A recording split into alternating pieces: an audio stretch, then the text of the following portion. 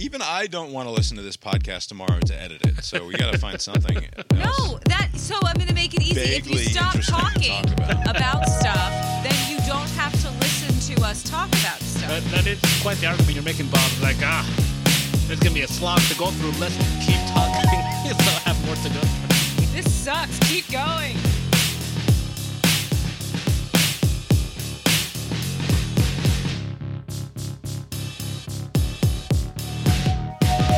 Here we are, Abe. Cast Iron Brains. A podcast that will never ask you, the faithful listener, to become personally invested in the life and career of one of our delightful hosts, only to then fail to make a market-competitive contract offer to that host and have them sign an exclusive contract with some other disreputable podcasting outfit like the Biffler or the Los Angeles Dodgers, say. And then bring in some younger, less expensive talent to offer perfectly fine replacement-level takes and demand that you love them just the same. Keep paying the same exorbitant fees to watch the games. Demand that you just accept that the baseball you fell in love with is even better now, that the universal designated hitter is progress, that it's actually more fun when you play 162 games and half the goddamn league makes the playoffs anyway. And the playoffs are just a series of coin flips that rarely, if ever, puts the two best teams up against each other. And now baseball, once a perfect balance of meritocracy and meritless failure, a game of impossible skill suffused with the crushing, chaotic reality of existence. But we were talking about podcasts, I think. My name is Bob, sitting across the way from my good friend and co-host, that's Abe. How you doing tonight, Abe? Doing well, Bob. Yeah, here we are. Lori's here too. How you doing, Lori? Fine. Lori's fine. Tonight is Monday, March 14th, 2022. The day after Daylight Savings Time is implemented. Pi Day. According That's right. to the It nerds. is Pi Day. Tomorrow being the Ides of March. Lots of bangers here in March. Yeah, I've still got my Mario Day hangover. I'm still nursing that. No, that's daylight savings time that you're feeling. It must be Daylight Savings Time. That is true. Mario was the 10th, the Daylight Savings, Pi, Ides of March, and then there's that Irish thing later this week. Yeah, it's a lot of Thursday. stuff. We don't have to get back into the Daylight Savings Time thing. We, last year, I think, that's right. The definitive episode in all of podcasting land on Daylight Savings Time. We did not win the podcast Emmy for that. I don't think there's such a thing, but that segment should have won it. Yeah. It's the fucking worst. It's no good. You know what's worse than that, though? Nothing. What's that? Absolutely nothing. Don't say war. Don't say genocide. Nothing is worse. You're right. When I watched on the news all weekend long, just an endless parade of death and misery on my television screen. They also have to deal with this. Did the Ukrainians also have? I think that's they do. That's not right. I think that if you are experiencing a lawless invasion by your much stronger neighbor, that they should cancel Daylight Savings Time, just in the interest of national unity. I think it would cause more confusion if you canceled it. People are just so used to it. They can, and most of your clocks are now automatic. I'm still baffled by this one bedside alarm clock that I've had for quite some time. So weird. That somehow magically built into the, it was like a $25 Sony bedside alarm clock, and it is still keeping up with. It changes it changes on its own. There's no button. Wait, is it for me to press. connected to anything other than the outlet? It's not connected to anything but the outlet. There's some these wizards at Sony 15 years ago had installed some sort of a chip where they knew when all of the Daylight Savings Time stuff was going to happen. It's very weird. It has survived. It's not like Bluetooth connected. It's not connected to anything. And every year, there's no button on the back. Because most clocks, it's like you switch it. And it's a very simple thing. This isn't that. We wake up the day of the day. Yeah, that Sunday morning. It's just what it is. Now, have either of you been awake to witness the change at any point? No, but that's a good idea. We should do that. Maybe one of the cats or the dog? No, we cannot watch it. It will never happen if you watch it. No, that's not true. Like we should do Santa that. Claus coming down the chimney. I was just saying, you haven't ruled out, it could be some other person. Babe, you're trying to blow my cover. What I do is I get up at 1:59 every single year and every 6-7 months and change it. And Lori is none the wiser. It's a nice ruse. That's not true. This clock does it by itself. It's amazing. But that's pretty impressive that it's just baked in. Yeah. Because it's not all the same weekend in March and November. It changes every now and again. It's very weird. Anyway, you can tell that we have a lot of important things to talk about tonight based on how this has gone so far. Let's start with baseball. I'm cranky because of sports, and it's March, so the only explanation must be baseball. Do you guys remember the that You Don't Know Jack game? That anytime I would stop over and we would play, and I would lose. But it was structured in this goofy way where the first, 2 rounds, you go through all these questions and answers, but the point system was, so heavily lopsided towards the final round. So I think baseball is trending in that direction. Yeah, where it's you play 162 games, teams put in all this effort to be first or win this and that, and then it doesn't mean anything because a middling team can get hot at the last minute in the final round, the playoffs, and win the whole thing.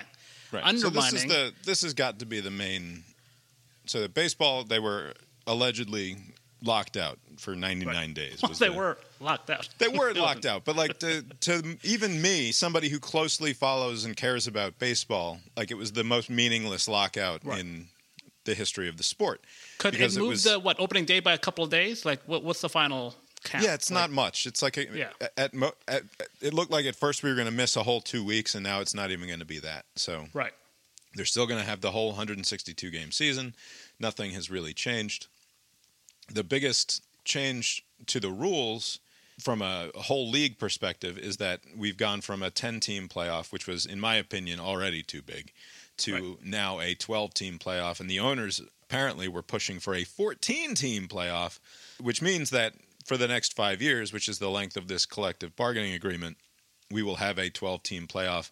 But then almost certainly, starting in the 2027 season, we will be moving into a 14-team playoff in the next collective bargaining agreement.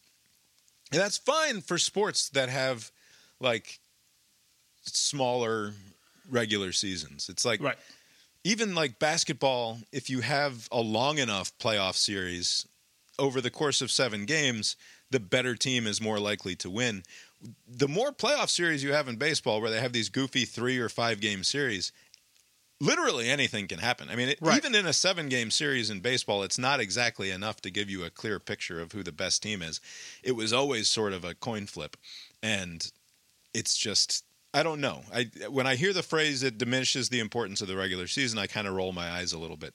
Because part of the fun of baseball is the diminishment of the importance of the regular season, right? That you can just sort of turn on the game and you don't have to worry too much. And it's a whole different sport. It's a completely different experience from regular season baseball to playoff baseball. I don't think that there's any other sport where there's that big of a difference just in terms of the intensity of the feeling from a regular season game to a playoff game. And that goes for now, it goes for when I was a kid, and it will go for 100 years from now. So maybe it doesn't matter. Maybe it's just a weird thing that we're romanticizing, that because back in the 50s or whatever, when only a bigger playoff, maybe it's just the first couple rounds will be not fun, and then you just get fun later. Well, sure. Fun and exciting playoff baseball is always fun and exciting playoff baseball. The point is that the more crappier teams you let into the tournament, the bigger chance you have for the best teams to get kicked out. And what you want, like in March, for example, now here we are in March, this stupid basketball tournament is going to be starting at the end of this week. Yeah.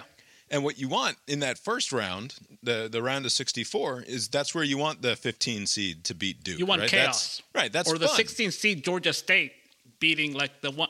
It's not likely to happen. But yeah, you want chaos in March Madness because who cares about the regular season? Because it's hilarious. But in the Final Four, you don't want 2 13 seeds in the Final Four, right? You want good programs. You want to see good basketball.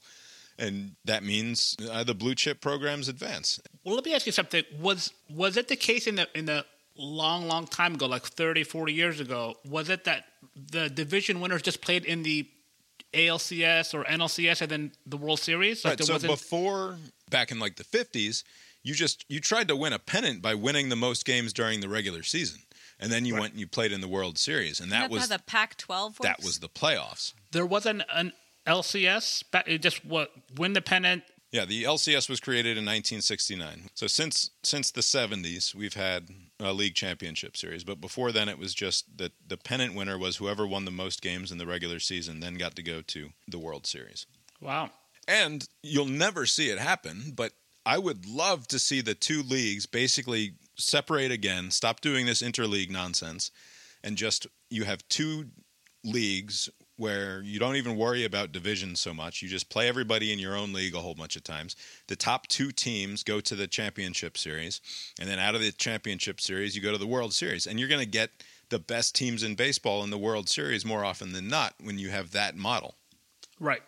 But the playoffs are just way too lucrative because, for one thing, they don't pay the players as much as they have to pay the players during the regular season because it's basically just bonus money at that point for the players. Is it bonus based on their regular season salary, or is it just like a flat bonus that every player makes equally based on the games? So the players get a share of the postseason ticket sales, basically. They get a percentage of the money earned from ticket sales during the playoff games.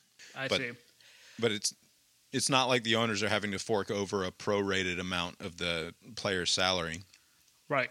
And even if they were, they're getting so much more money for the TV rights for the playoff games anyway that it doesn't matter. Would it disrupt the system? Because I was thinking, what you're saying is like, oh, let's make baseball great again kind of thing. Let's go back to the way it was. But like, I assume the reason why they have all these additional teams be in is so they can make more money, and then the different team fan bases are not tuning out baseball like in August because like, okay, we're out of it. Do you think that there's a way to where you can kind of bring both the current system where they make money and the old system where you're protecting the best teams from just the variances of like a weekend? You play 162 games and then like over the stretch of 5 games, you can lose to anybody, right? Right. And so there should be some sort of protection against that sort of just randomness that could happen. And if the Dodgers and the Yankees are willing to put up $250 million in salary in order to build the best team that is going to win the most games over the course of 162 games, and then they have to play some bums in a 3 or 5 round series who got hot at the right time, like, I don't know. I mean, it shouldn't be the case that there's a disparity in player salaries of $200 million between clubs, obviously, either. But. Right. But what are you going to do about that? Do you think that it would be too unfair or maybe logistically it wouldn't work to bring back an element of the old way, which is the 2 best teams in either, or the top team in the AL and the top team in the NL are parachuted into the LCS, right? And then you have the playoffs that decides who the second participant of the LCS is. Yeah, except that then you've got the best teams in baseball sitting around for 3 weeks while the rest of the league figures out who's going to play them. That doesn't really work either. Forbid them from practicing. And also, it's the case that even now they're going to have buys for the top 2 teams in each league where they don't have to play in that very first round. And even that's going to give them for some teams, it will be a welcome week off where they need to rest players or whatever. But for other teams who got super hot at the end of the year in order to claim that top spot, it won't be good. There'll be some rust, right? But do you think because it's gonna like you suggested, like it's trending in the other way? Like in 5 years, whenever they do this again, they're gonna push for more teams to be in, right? It's not gonna be. And it'll just be random and stupid, and that's fine. The Braves playoff or the Braves World Series victory last year was of a piece with the random sort of bad team getting hot and actually being able to like get lucky and do the thing, which is what the Braves did last year. So I can't complain about it too much. It's just more in the direction of the playoffs are random and all about luck than it is in the direction of rewarding the best team. And that's what's a bummer about it. And also there is this element where there's almost like 2 different audiences for regular season and the playoffs. At least it is for me. I mean, with college basketball, it's more pronounced where I almost don't watch any regular season college basketball, right. unless somebody's like beating somebody up in the handshake line or whatever. But like otherwise, I'll just watch the playoffs that starts in March, right? And I'll keep up with it. Yeah, it's also because those games actually matter. The whole college basketball season is full of games that don't matter. That don't matter, right? So I suspect that there's a similar audience that's like they'll go to a game or two of their baseball team, to hang out with friends and watch the games, but they don't really pay attention to every game, right? And then when the playoffs start, then they'll start paying attention. So it's like this current format, it does make it somewhat unfair for the best teams, but I imagine the audience will grow a bit because you'll have more teams in the playoffs and more interest will be there when the playoffs begin. I guess. I think baseball sort of has the audience that baseball has, and the idea that tweaking the playoff formula is going to meaningfully impact baseball's place in the culture is pretty silly. Baseball was built for another time. It is not. Seriously, they should just change the game if they want to change something. It's not going to be a dominant part of the culture moving forward. It will be a niche interest largely. Sure, it's a top 3 sport, but right, it's like the Great Britain of powers, Right. Aside from the playoffs, they've also now there's a universal DH now, so the National League will have a designated hitter. That's fucking stupid. So the pitcher doesn't have to hit.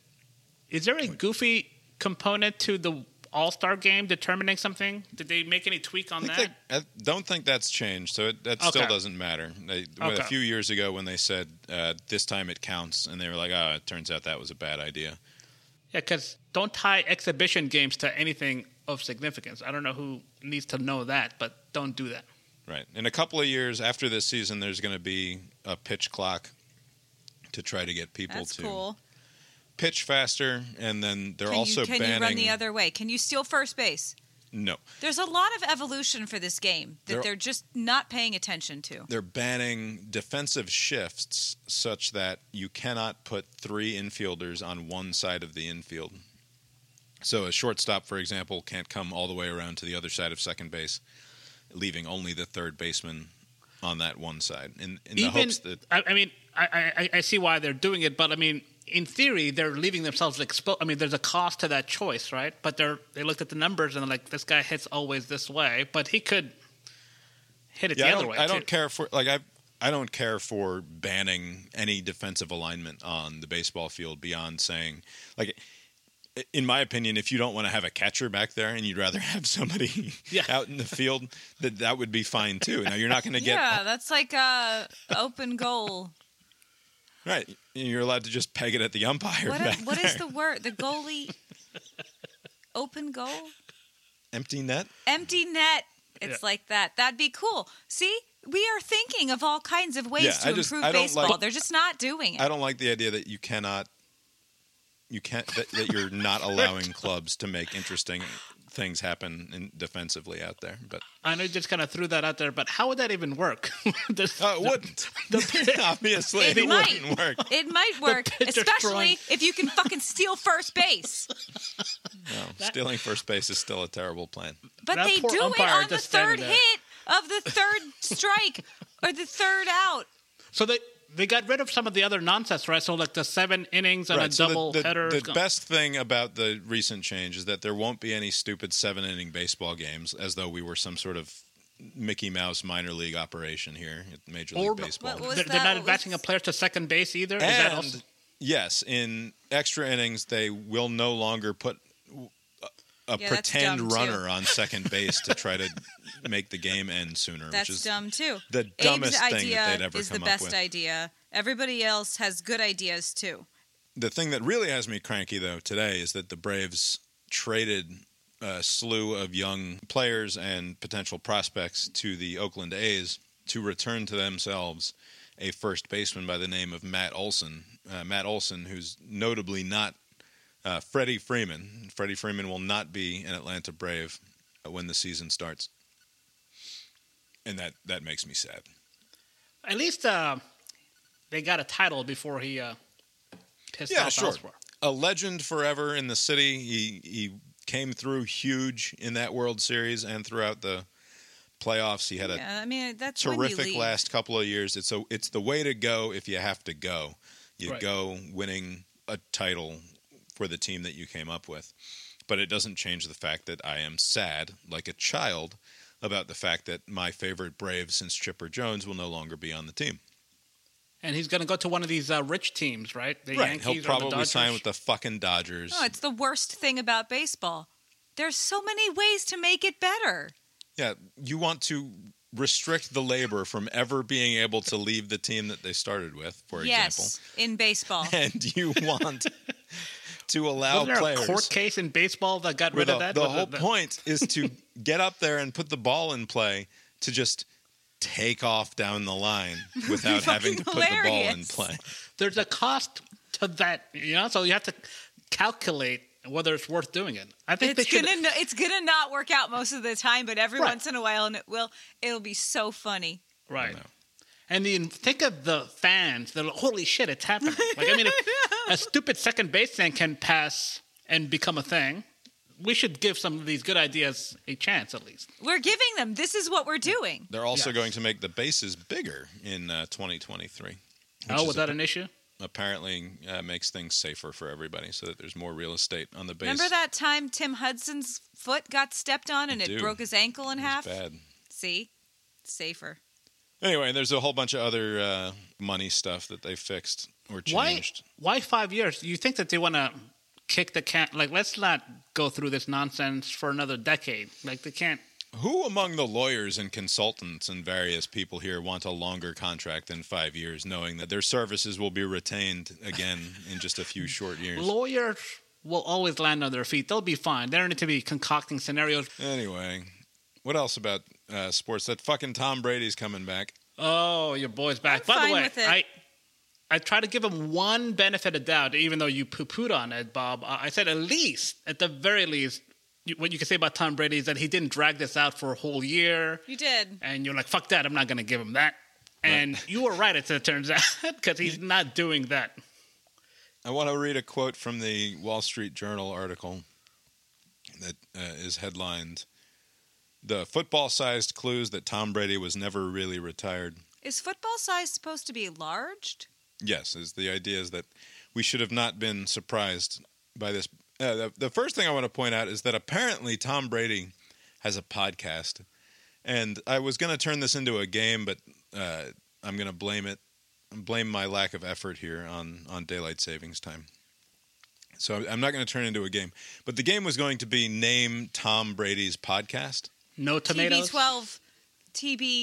TB12 podcast. Let's fucking go. Pod 12. Right. So I was going to come up with a list, and you were going to have to guess which among these is Tom Brady's podcast. French kiss your child? No. It's Let's Go! ! Oh, okay. That's, so not far off from the Let's fucking go. What a fucking dweeb! As though Let's Go is something like unique to Tom Brady. As though like Tom Brady's walking around thinking that he's the Let's Go guy. As though Tom Brady invented Let's Go. I don't like what I'm about to do, but I don't think that's what he was doing there. I don't think that he thinks he's the Let's Go guy. I think he thinks that Let's Go is something that he says, and that it's something that that's a Tom Brady. That's the Tom Brady says Let's Go. We should call and ask. Do you think he was peeved by the Let's Go Brandon movement? Like, hey, fuckers, that's mostly mine. Yes, perhaps. He probably sent a cease and desist to the Let's Go Brandon people. By the way, is the podcast, is the format like with how I haven't fucking listened to it. Are you out of your goddamn mind? I have no idea.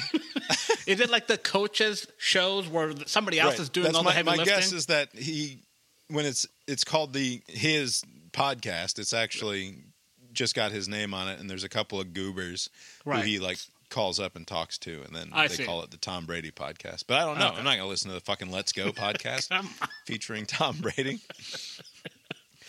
Anyway, the point of the article is to say that it was pretty obvious that the Bucs didn't think that he was retiring, and that he, in fact, kept saying that, never say never, and, I'm comfortable with never say never. He came out and said he's retiring. Right. He would say things like, "I'm comfortable with my decision right now. This is how I feel," all that sort of nonsense.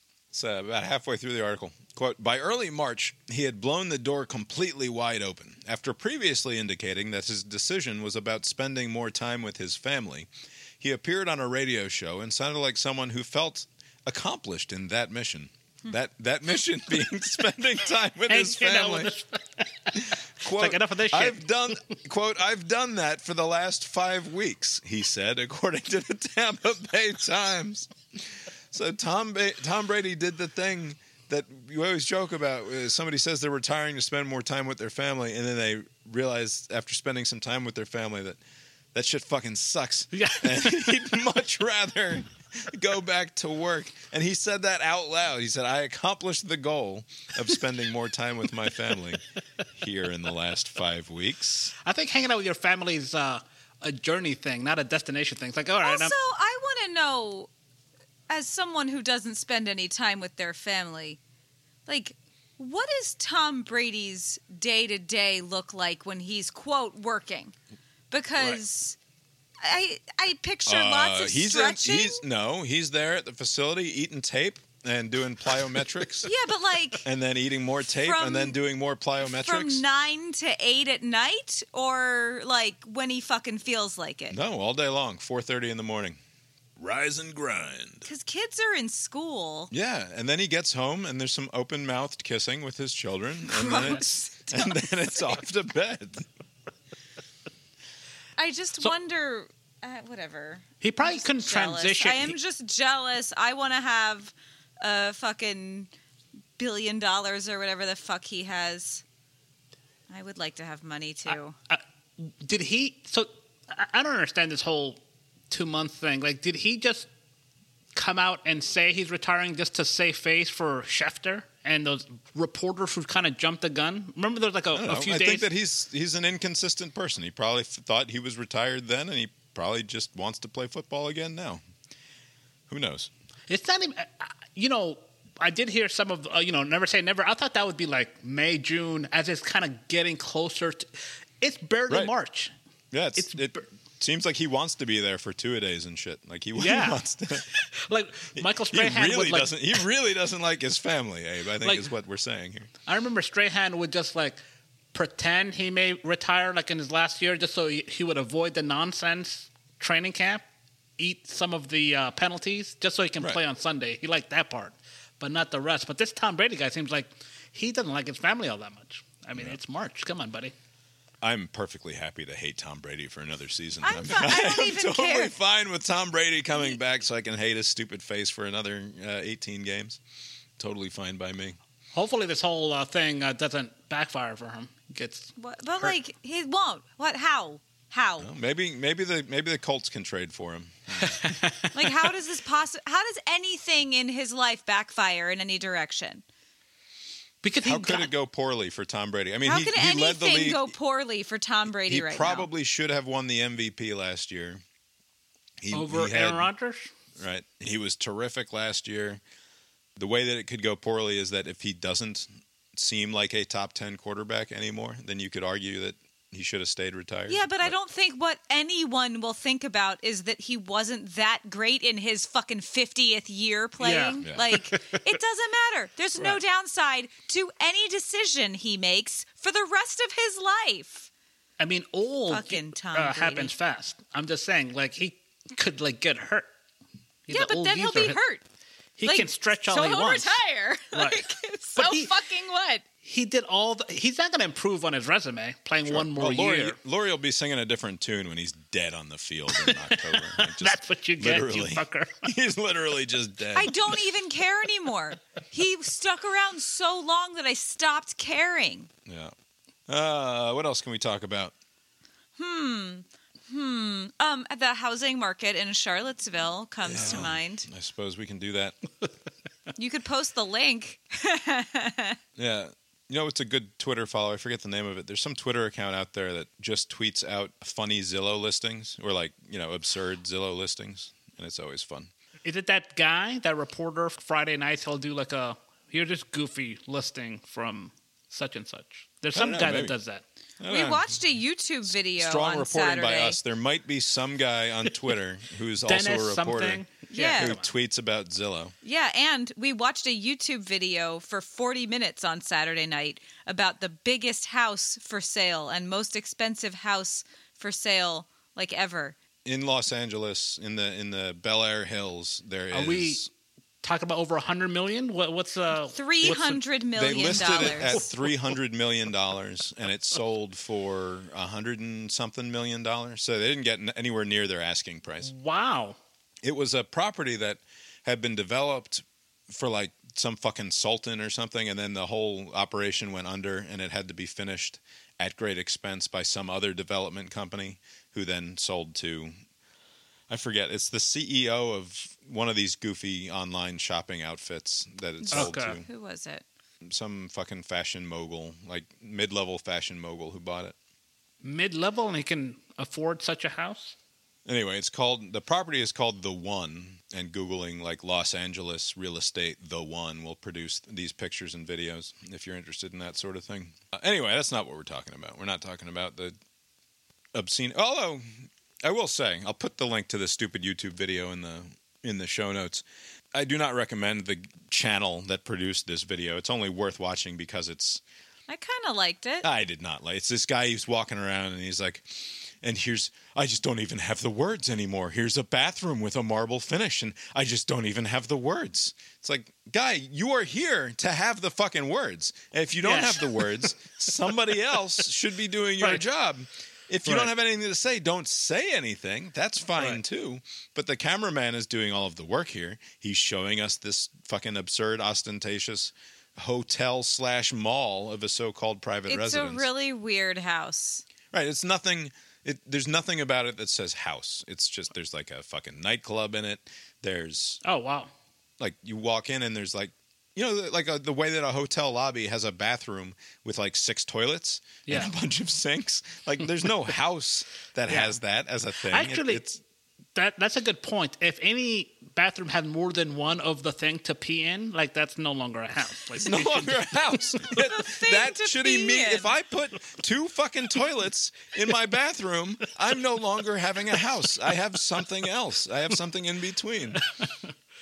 The upkeep must be terrible, though. Like all of that space. That's what when I was watching it. I was like, the investment must be over $1 million just a month in just keeping everything going. Right. It's like a yacht on land. I don't want to talk about unachievable, absurd Los Angeles real estate. I'd rather talk about extremely hyper-local real estate that's of no interest to anyone except me. It is also unachievable. We bought our house in 2017? 16? Wow. Whatever. I don't know when it was. Going on 5 years? We were in here in 2016. We bought this house in the summer of 2016, I believe. Okay. Yeah, that sounds right. Yeah, because we were here, but only just here. We were here when the bad thing happened. For the election, the 2016 election. Okay. And we paid whatever we paid for the house. We don't have to get into the details. This is a house built in the mid-'60s. And we got a reasonably good deal on it based on the comparison properties. But we didn't get like a crazy good deal. And we mostly got lucky, and the sellers were unlucky is really what it is. It was the sellers needed to be done, and we needed a house, and it all worked out. But this is a house that was like, fuck you, we're not fixing anything. You can buy it, but we're not going to... Like, whatever you're complaining about, that's going to be your problem. It specifically said they will not fix the microwave in the listing. There's like a rope swing hanging off the microwave where a handle is supposed to be because the handle had snapped off, and the asshole had stuck a rope in the hole where the handle goes so that he could pull the microwave open. And it said, a Post-it note on the microwave said... Owners will not fix,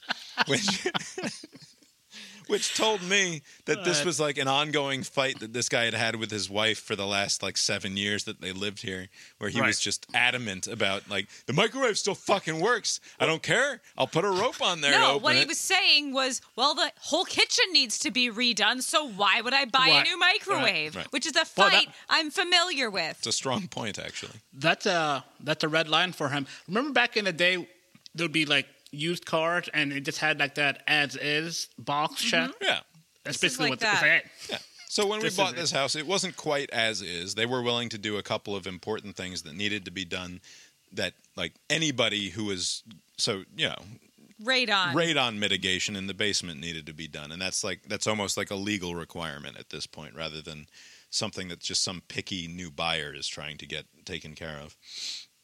So they did a few things, and then we didn't try to negotiate very much. It was just like, okay, we'll buy the house at what you're selling it for. Let's move on here. And that was all fine.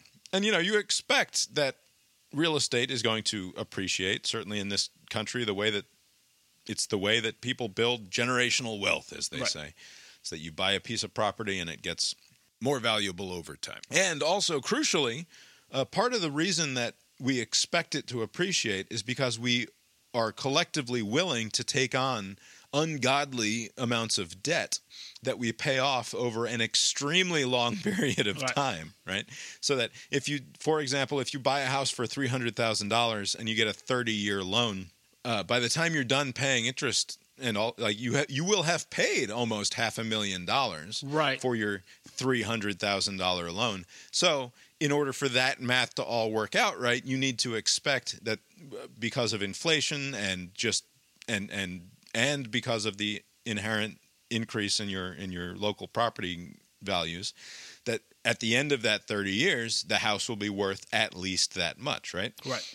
So there's a certain amount of that built in where you're like, I expect that this house will be worth more at the end, which is why I'm willing to take on all of this debt and pay all of this interest over this very long period of time to make this whole thing work out for me. Right. And there's the added benefit where it's kind of a known quantity as far as how much you're going to pay. I mean, there are expenses that come up, but it's not like rent where the increase year to year can be very drastic. Like I think the last couple of years have gone up. And it depends on your locality, but a landlord has somewhere between a small amount and an infinite amount of ability to change the rent on their tenants, right? So meanwhile, my property taxes have raised my mortgage every year, so... Right. And that's one of the downsides of having your property appreciate over years is like just last year we saw our property taxes go up by like 11 on average. The assessments went up like 11%. Oh wow! And they wanted to raise the property tax on top of that. The city council is debating doing that basically as we speak. Anyway, the point here is that this is a house that we bought that needs a good bit of work to be done to it to make it a modern, nice house, right? Like it's a perfectly fine house. It's a perfectly serviceable house, but it needs a kitchen. All of the bathrooms need to be redone. The hardwood floors could be refinished, right? There's a handful of things that you would do. You could spend a bunch of money and make the house better and then presumably sell it for a tidy profit. Or just live in it because now it's a nice new house again. Now, over the last few years, the Charlottesville real estate market, it's kept pace with the rest of the American real estate market, which is to say that it's been fairly fucking insane. Yes. And we saw in the first couple of years after we bought our house, houses in our neighborhood of in a similar situation where there needs to be. Like the kitchen hasn't been updated since in 20 years, right? The house looks like our house, right? Those houses were suddenly going for like $50,000 and $60,000 and $70,000 more than we paid for our house, which is for what we paid for our house and not insignificant change in terms of the perceived value of our house.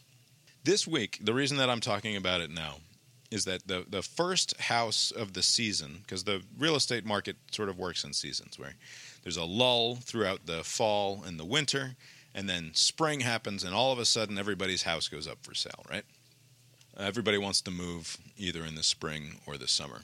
And the first house of the season in our neighborhood came on the market. There are actually two of them. One of them is in the fancy new build area in the back of our neighborhood where they have these huge, like 3 levels or 4 level houses. Very, very nice houses. With a basement, and they're very well built, and they have like all of the fancy shit that you expect to see in a fancy house, right? Really, really nice houses that when we moved in, they were going for like $500, $550,000, $600,000. This is 5 years ago? This is 5 years ago. $600,000 for the nice new houses in the back of the neighborhood. Which, considering what we paid for our house, is like, that made sense. It made sense. It wasn't. It didn't seem crazy. And they're just big, nice houses. Yeah. And then last year, it was the first time that we saw one of those houses sell for $800,000. Wow! Like, holy shit! One of those fancy, nice houses sold for $800,000. And then the first house of the season comes on the market back there, and it's up for $895,000 in the back of our neighborhood. So, yes. I want to see the listing. It's a gorgeous house. It has like fucking 4,000 or 4,500 square feet. It has your covered porches and your finished basements and your nicely appointed kitchen and bathrooms. Also, and all we're that. in a really lovely neighborhood. In a great neighborhood, in a great town, all of that. But that's $100,000 more than they went for just 6 months ago, right? Right. So maybe it's optimistic. Who knows what's going to actually happen? But for not like that, what that suggests is that in a couple of years there will now be $1 million houses back there, where just 4 or 5 years ago there were $600,000 houses, right? But what really has blown me away this week. He's so mad about it. A long build-up to something that nobody fucking cares about. There's a house that they redid the kitchen. It's a perfectly fine house. It's like our house, built in the 60s, needs some updating. It has none of the like fancy upgrades that you expect to see in a really nice house. So this house is on your side of the neighborhood or the other? Yeah, the we're back in the normal. So we're back in the normal part of the neighborhood, the regular family, not the rich family part of the neighborhood. And this is a house that 3 years ago, you look at the listing, was bought for $300,000. So basically in keeping with the rest of the neighborhood, about that amount of money. All they've done, the only appreciable difference that I can tell between our house and their house is that they have redone the kitchen. So they spent like $25,000 or $30,000 updating the kitchen. They redid it okay. It's not even pretty. Right. Lori thinks it's kind of ugly. To me, it doesn't. It just looks like a typical McMansion kitchen. Right. It's just these like wood cabinets, whatever. Right. But it looks nice. It looks like a new kitchen. It looks like a functional new kitchen. So yeah, they spent some money there. It's listed for $550,000. Wow.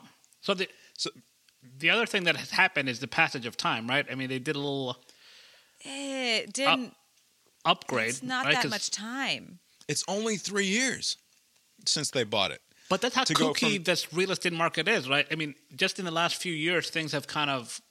I thought, like 2017, around the time you guys were buying it, I mean, things were kind of going up relative to how it was during the aftermath of the recession.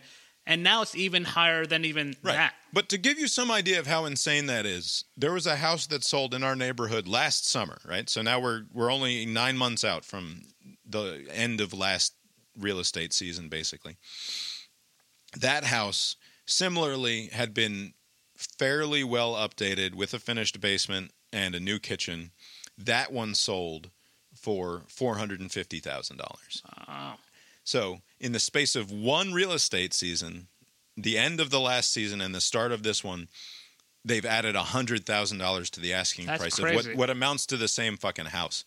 And I think it's completely fucking insane. So what's happening is the West Coast is coming out here because other people at the West Coast are buying all the houses. So you have people who've made way too much money in the tech thing that are buying. They're like, I will pay whatever you ask for your house there. So all these old people who are sick of the wildfires and the taxes are like, okay, I'll take your $700,000 for the house that I bought for $200,000 30 years ago, and I will be moving myself to Virginia, where I can afford, because I just got this massive payday, I do wonder, whatever I want out there. I will accept that there's a non-zero number of people who are doing that.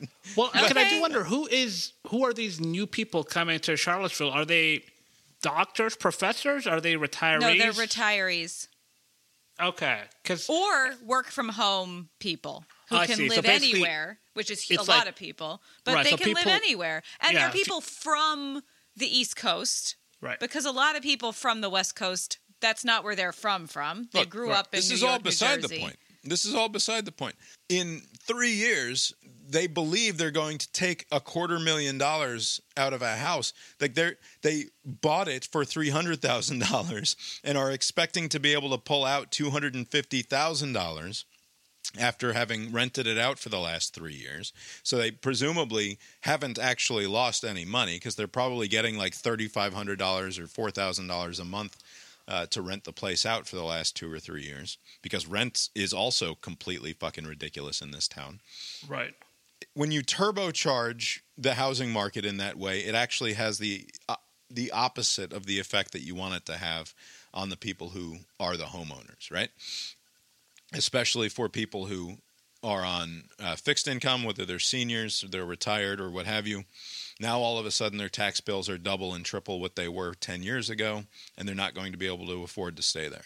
There's something about it that I don't like, which is that this person came in and bought the house as an investment and then rented it out for 3 years and now expects to be able to pull $250,000 out of it.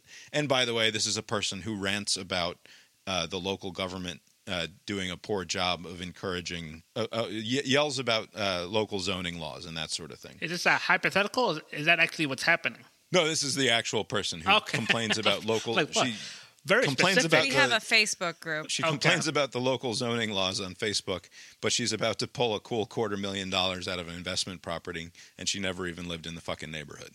Whatever. That's at one end of this street, which is the neighborhood end. If you follow that street out of our neighborhood, it dead ends into the football stadium at the university, right?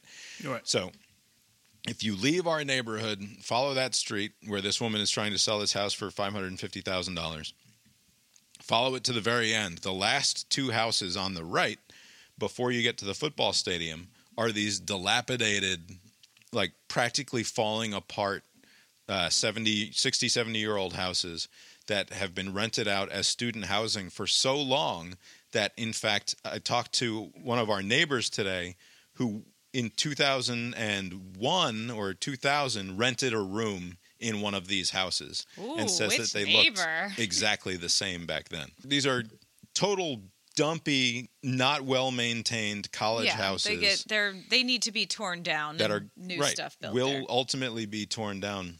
That he's been renting out, the guy who owns the place, rent out for in excess of $3,000 a month, because he's able to subdivide it into 4 bedrooms, and he sticks a twin bed in each one, and the college kids will pay anything to live within literally throwing a football across the street into the football stadium if you wanted to.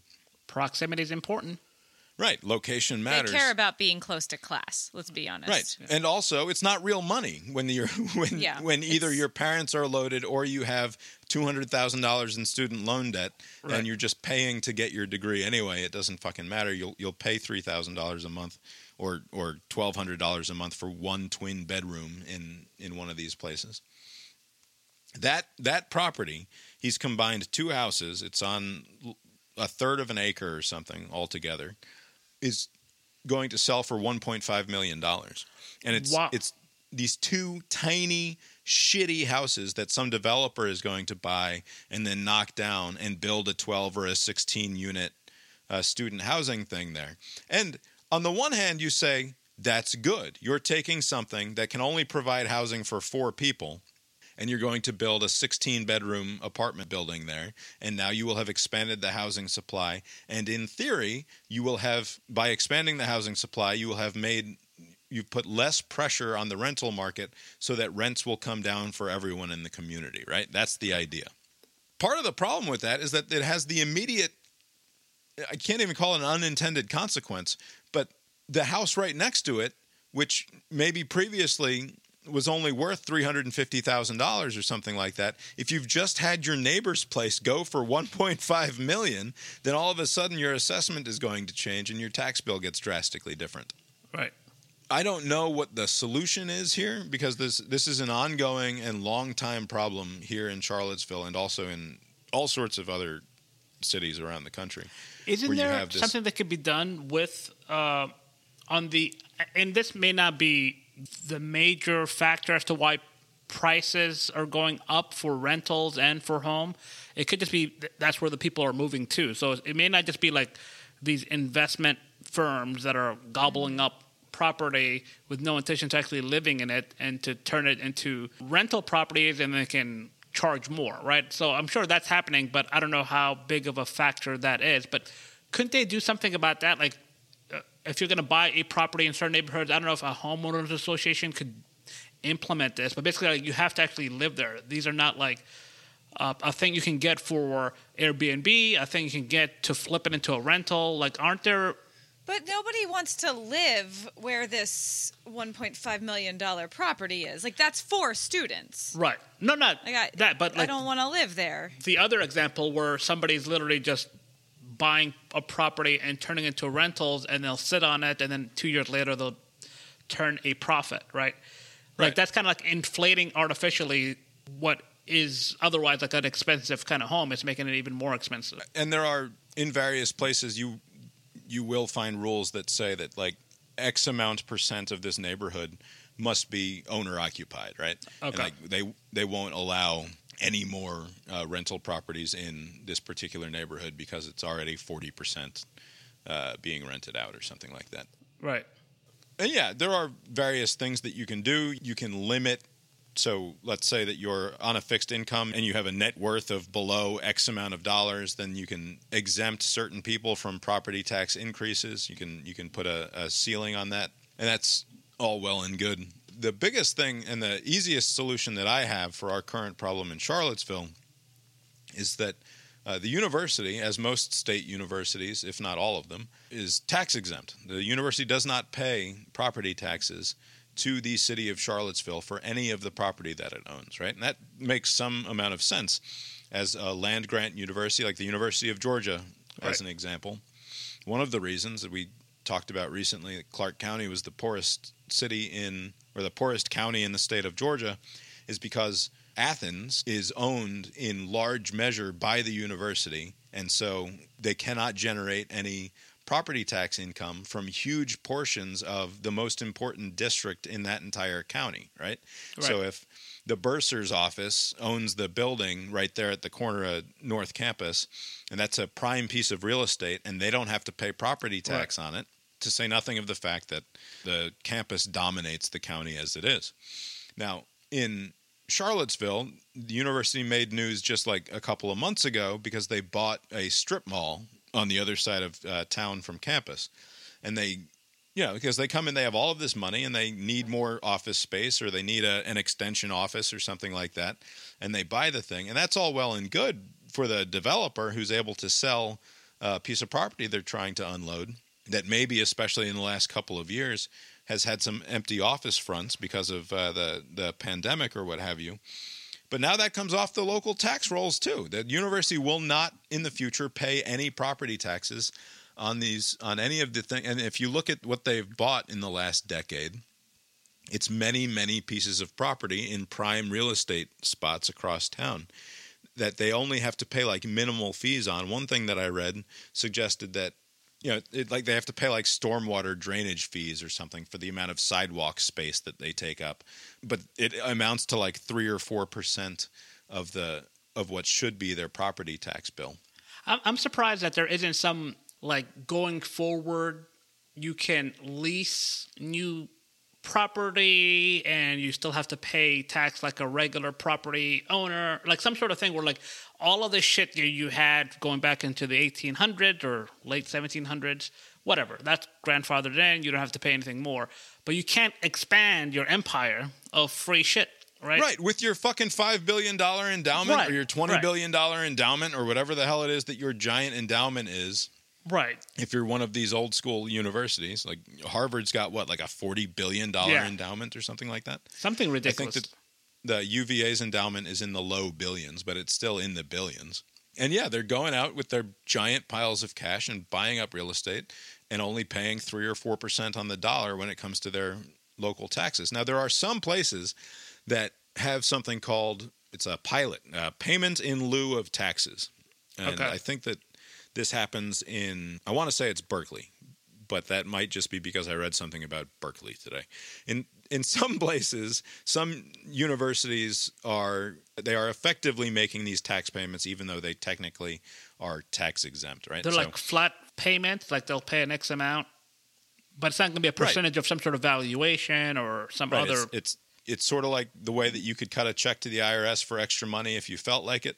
It's that sort of thing where the university, as part of their sort of their civic duty in the community, is willing to fork over the cash that they ought to be paying in property taxes. Right. And that would make a huge difference in a city like Charlottesville, where we've seen our property taxes go up, or our assessments go up year after year. If, according to this, if these houses actually sell and this bubble does not yet burst, in 3 years to invest $300,000 in a property and then 3 years later pull out $250,000 is a huge return on investment. Yes. And it's going to have a major impact on the way that all of the other properties in the neighborhood are valued. Because if this is a person who spent $300,000 and then charged $3,000 a month in rent for somebody to live there, and then is able to sell it for $550,000, that means that investment potential exists in every other house in our neighborhood. Basically, right? It's setting the market. It's almost kind of like with quarterbacks getting $30 million a year, then some schmuck like Matt Ryan gets 35, and then now you have Aaron Rodgers that's getting, 50? It does kind of set the market. But this is not sustainable, right? I don't think like what happened before with the crash is going to happen, but eventually the rate of growth will cool off, right? It'll stabilize at some point. Except that the incentives are wrong for almost everyone involved, right? And that's how these sorts of things happen, which the city is incentivized, or the county is incentivized to constantly be raising their estimate for how much a house is going to go for. Because they can get more money from... Right. And somebody like me is sitting here thinking, shit. Well, holy shit, if that house went for $550,000, right, and they haven't even done anything to it to meaningfully improve the piece of property, then if we just put a little bit of money into our house, then we could sell for $600,000 next year. Podcast money. Right. The only problem is that you're now in search of another home in this market that's where your house is going for $600,000. That's what the suckers are doing. We're not going anywhere. Right. So basically, but I think a lot of people are like, ooh, I can get a piece of this. But then, like, now you're out of a house. Now you have to pay. No, because people, what they do is they're like, oh, let's move to somewhere with land. Right. You know, and then, earlier, and Laura, then they you mentioned... complain about having to drive 45 minutes to work every day. No thanks. Right. Earlier, you mentioned, the West Coast, East Coast people. Like, I'm sure this is contributing to it, but, like, now with the remote work being more commonplace, like, people are like, I can work anywhere. I'm no longer tethered to, like, a certain distance from my job. Oh, that's a nice, quaint little college town. Let me move there. And then now you're kind of displacing the people who would otherwise get it at $300,000. Now that house is worth twice that. Yeah, they're coming from D.C. too. Right. And so, like, you have a little more. To them, it's like a deal, right? Like, they're paying a shit ton in D.C. or New York City or out west. And so for $600,000, to them, it's like, oh, great. I get all this square footage in a nice little place. And so eventually somebody, since the entire country is now opened up to people who are remote workers, why not go to Wyoming or something? Right? I mean, they don't want to go to Wyoming. Right. They want to come to Charlottesville. Like a place that's already established, and there's they already have a coffee here. shop. There's a Lululemon. Yeah. There's a train station. It's like they did an episode of South Park on this, where all these people from, it's like, do you have Wi-Fi? They're moving to South Park because all of the stuff is there already. And yeah, we have Wi-Fi. Right, you have Wi-Fi and all the stuff, but yeah, maybe that's. But I don't know what explains why Atlanta is so expensive, and Nashville and all these other cities, like college towns. You can see, oh, nice little place. You can kind of rest. It's because all of the incentives are designed to make the price of everything keep going up, and anybody who should be objecting to it, like us, is actually incentivized to say no. That's good because ultimately, over the course of 30 years. We're going to have paid a fuck ton into this mortgage anyway, and when we're ready to cash out, we want it to be worth that amount of money or more. That is that. Yeah, that's we can't go anywhere. We can't. What would even be the point of selling this house and moving to somewhere else? It's a very appealing neighborhood. We get to walk our kids to school every day. Yeah, and all the rest. But middle school's garbage, apparently. But we'll get there when we get there. It's frustrating that people who get the short end of the stick just continue to get the short end of the stick. and I don't know what the solution is for other towns. I like my proposed solution of demanding that the University of Virginia pay their fair share in property taxes. Because if you're going to... And yeah, it's great. We've watched a couple of big apartment high-rises go up in close proximity to us in the last couple of years, and that's important for the housing supply in this town, which has apparently been a problem for a very long time, that there's just not enough housing here. But there's got to be some way to offset... if you can rezone residential houses that have a couple of dumpy fucking 3-bedroom falling apart houses on them and rezone that for what amounts to commercial use so that you can get more density, there must be a way to protect the integrity of the neighborhood around there, so that it doesn't drastically impact the people who've been living there for 30 or 40 years, who paid $125,000 for a house back in 1984 or something. You should tell them instead of podcasting about it. I'm sure they listen to this. I don't know who you tell. That's the question I would ask you. I didn't invent the idea. I read it somewhere else, right? Did you read it about here? Yeah. Oh, well, you should just like that then. Yeah. Just put a like there. The city provides services, right? And those services are paid for somehow. And, like, property owners are footing a lot of the bill for it, and the university is not. Like, I think if you presented it that way, it's like, hey, whatever the services that are being provided, that's what it is. You have to pay that. And somebody has to pay it. Why is it all on the homeowners and not the university? I read that about the university being exempt from property taxes, and it made me mad. And so for some reason, I thought, it's just old college buildings. Continues to be bullshit. Right. Like in Athens, like the North Campus, like the older buildings. Like, okay, I thought they were grandfathered in, and all the new property, the Tate Center and all that stuff would be different. But if it is like you say, that's kind of fucked up. You're building all kinds of shit, and you're not paying it. It's one thing to say we got this land grant in 1785 and we'll do what we want on the property. That's fine. It's the expansion of the university throughout town that bums me out. Well, but the student center in Athens was built on old school University of Georgia property. Right. It's when University of Georgia goes and buys East Campus, like 15 acres campus, on the east side, and says this is ours now because we paid for it, but we're never going to pay property tax again. That's fucked up. Anyway, what else can we talk about? We don't have to talk about anything.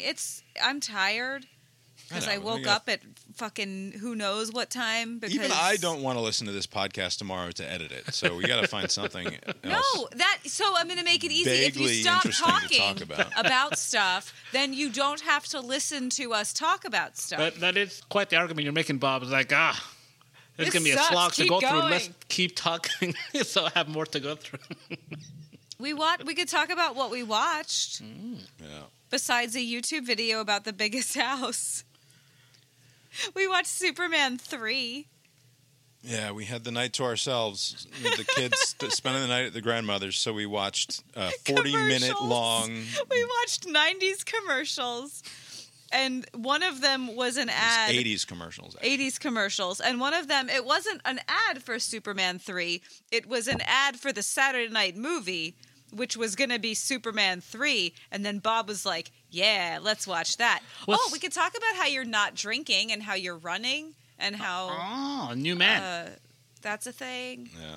Also, Superman 3 sucks. Yeah, it's so bad. I thought 2 was, 1 and 2 were fine, but fine. 3 and 4 were not particularly good. There's a 4? 4 I loved as a child, and I have adamantly refused to revisit as an adult because I know from everything that I remember about it that it must be terrible. And I love Gene Hackman, and Gene Hackman as Lex Luthor in the first 2 was great. And I don't want to tarnish my memory of Gene Hackman by watching Superman 4. Is that typical? Because at least maybe it's just on my end. If you watch something young and then you have a certain opinion of it, positive usually, if you watch it again when you're older, even though you recognize the flaws, your brain is still kind of reverts back to... I think it depends on how much you watched it. Okay. Because, yes... Yeah. Stuff that becomes a part of you. There's no way you can see that it's anything but perfect. All the criticisms. If you watched it a couple times 30 years ago. Yeah. And then did not at all until now, and you don't really remember it. Right. Just don't. It's just like don't you remember watch having fun watching it, but you don't actually remember what happened, and you're like, "Oh my god!" What I is disagree with Lori's thesis here on the basis of one movie, which is Teenage Mutant Ninja Turtles 2: The Secret of the Ooze, which is a movie that I watched enough times as a young person to have memorized almost to the point where I still had it memorized when we rewatched it last year. But but when was the last time you had seen it? Terrible. It did not hold up. When was the last time you had seen it until last year? I don't know. That's what I'm saying is if you watch it frequently enough. But you watched it so frequently over a short period of time growing up that you knew scene for scene, like all the things that were happening? Yes. Now, the first Turtles movie, I think we've said this many times. No, it's still good. First Turtles movie, good. Second one, no good. Third one, I remember. Anyway, even that's what we watched. Even Superman 1 has its flaws, but it still holds up as like a good enough movie. We watched Jurassic Park with the kids. The original? Yeah, showed the kids Jurassic Park. It's so good. They liked Great it? movie. I'd only seen it straight through maybe once or twice. I've seen it way more than that. I know. Yeah. But I'd seen bits and pieces. Like I know the movie, but it's somehow holds up sitting for down almost and 30 watching years. it start to finish. Right. It was when I was in 4th grade. 93 is when that movie came out. Yeah. Calvin watched it. Calvin is 9 years old. Calvin watched it basically stiff as a board for about 2 hours and 5 minutes. Just hilarious. In abject terror of whatever was going to happen next. Just at the exact right age to completely be at Steven Spielberg's mercy the entire time. It's so good. It's a great movie. The goat's gone. Like, holy shit, where'd the goat go? The goat's gone. What's going to happen? Yeah, Lori said I'm running. I'm on a, let's not call it a self-improvement kick or anything like that, because that's an ongoing. Certainly some kind of kick. An ongoing project for what inspired this run anyways? Just like that? Long time. So 2 years ago, 2.5 years ago, we signed up. 2 years ago. No, we signed up 2.5 years ago for the Charlottesville 10 miler, which was supposed to go off 2 years ago this month and got pushed back because of the pandemic. And then last year it was an optional non-Charlottesville run. It was like 20 minutes from here, which the appeal of the Charlottesville 10 miler for me is that it's like a 3-minute drive from the house. Oh, nice. Like, it's very close. So last year, they were like, we're going to do it, but we want to do it out in the country where we have more space. Okay. And, like, fuck that. I'm not waking up to drive out to the country. So you were allowed to defer 2 years ago, and then you could defer again last year, and now you had to shit or get off the pot, I think, this year. Because basically it's back to all the way normal, right? They're not... Yep. It's in the same location as in the past. Yep. Yeah. Totally normal, the Charlottesville 10 miler, and it's something that we decided to do 2.5 years ago, and I was training for it and ready to go. And in fact, on race day or the day after, maybe, I actually did a 10-mile run around the city, and that was all well and good. But I didn't get a medal. You didn't get the fucking T-shirt and all of that. Not a medal. And so we signed up only like a couple months ago that I got back into a running routine. And because we got a rowing machine last year, and I've been using that as my daily exercise. And running is way harder on the body. Especially when you're like a go hard and you just try so hard. Now that we're like old, especially. I think it fine. Always was hard on the body, but your body could take it when you were younger. I don't think it was ever like good for your body. Yeah. The other thing that I'm doing now in this rendition is I've quit drinking for the last... When was Andrew here? February 24th through the 27th or something like that. So, basically just for March, I haven't been drinking. I haven't had a sip. 15 days. I haven't Since had a the sip Russian of invasion of Ukraine, basically. That's right. So, I don't know how deeply personal we need to get here. I wouldn't say that I'm an alcoholic. I've known too many alcoholics to wear that badge, right? Like But I am an addict in important ways. Bob has no self-control at all. Which is it's an absurd thing to say. I have tremendous amounts of self-control. If you only knew the depth of my constant yearnings and desires, you would appreciate the extent to which I'm able to hold back. My appetites know no bounds. Therefore, I must have truly Herculean self-control. That should be your first book. Never mind all your other nonsense. Great Restraint, the Bob Howard story. That's right. All of these temptations that you're like, no, not today. Not today, Satan. Anyway, anybody who starts talking about their relationship with alcohol or something like that, oh, that person's an alcoholic, right? Like that's what's going on here. But so one thing that bothers me about that is that you should be able to have a conversation about your alcohol consumption without feeling like you're just rationalizing your alcoholism. I right? can do that. Sure. So you should be able to have a conversation about alcohol consumption without feeling like you're rationalizing it. But it does feel like that, doesn't it? Like, and sometimes I don't feel like I have a problem with that at all. Yeah, but you are also the sort of person who like smoked cigarettes through your 20s and like was never addicted to cigarettes, right? Are you saying I'm a superior sort of person? Right. What I'm saying is that for whatever reason, there are some people who smoke cigarettes and never become addicted to them. There's some statistic about as much of a disaster as we are in this country with the opioid epidemic or something, it only has a capture rate of like 1.5% or something like that. Like the overwhelming majority of people who take opioids never get addicted, right? The problem is that the people who do... Wait, so those brochures were accurate? It was only like in the 1% to 2% that had... Yeah, it's a very small percentage. I mean, but for those small percentage, it's a big problem, right? So right. Tens of millions of people are prescribed these drugs every fucking week, right? And so it can't be the case that if a lot of people take one oxy and then it makes them nauseous and they're like, ugh, throw that away. That's true.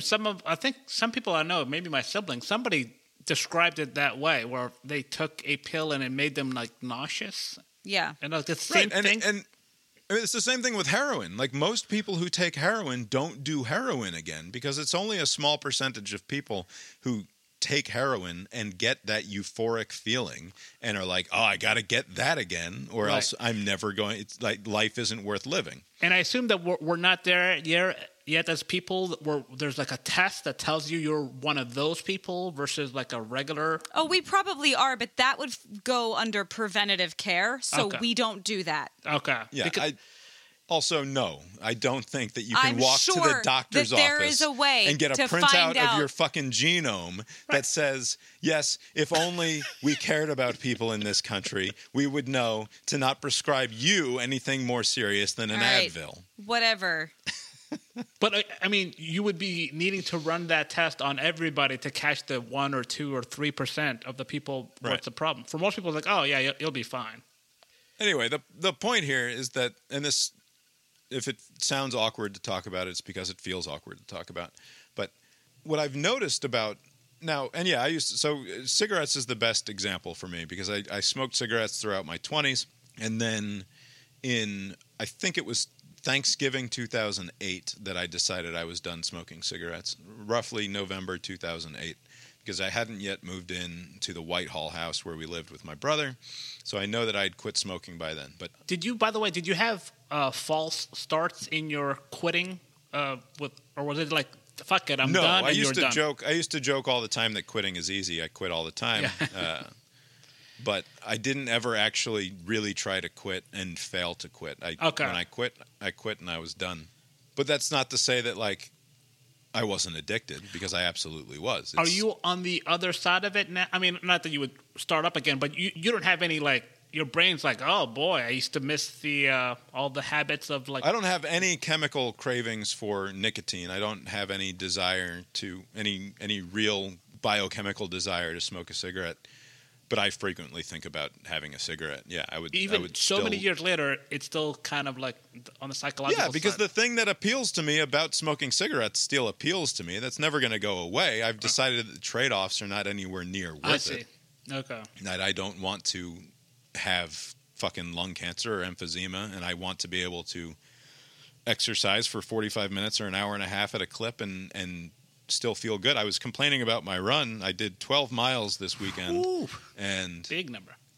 And the truth of the matter is I ran like 8 miles, and then I sort of jogged a further 2 miles, and then I dragged myself the final 2 miles after that. 12 miles. But we're only running 10 in 2 weeks. Yeah, your strategy is very unconventional. People ramp up to... No, I disagree. People do that. You can look People up, overdo it, and I don't know why. I think it's so not fun. Most of the training plans that I looked up, it said run past your goal, right? Oh, no.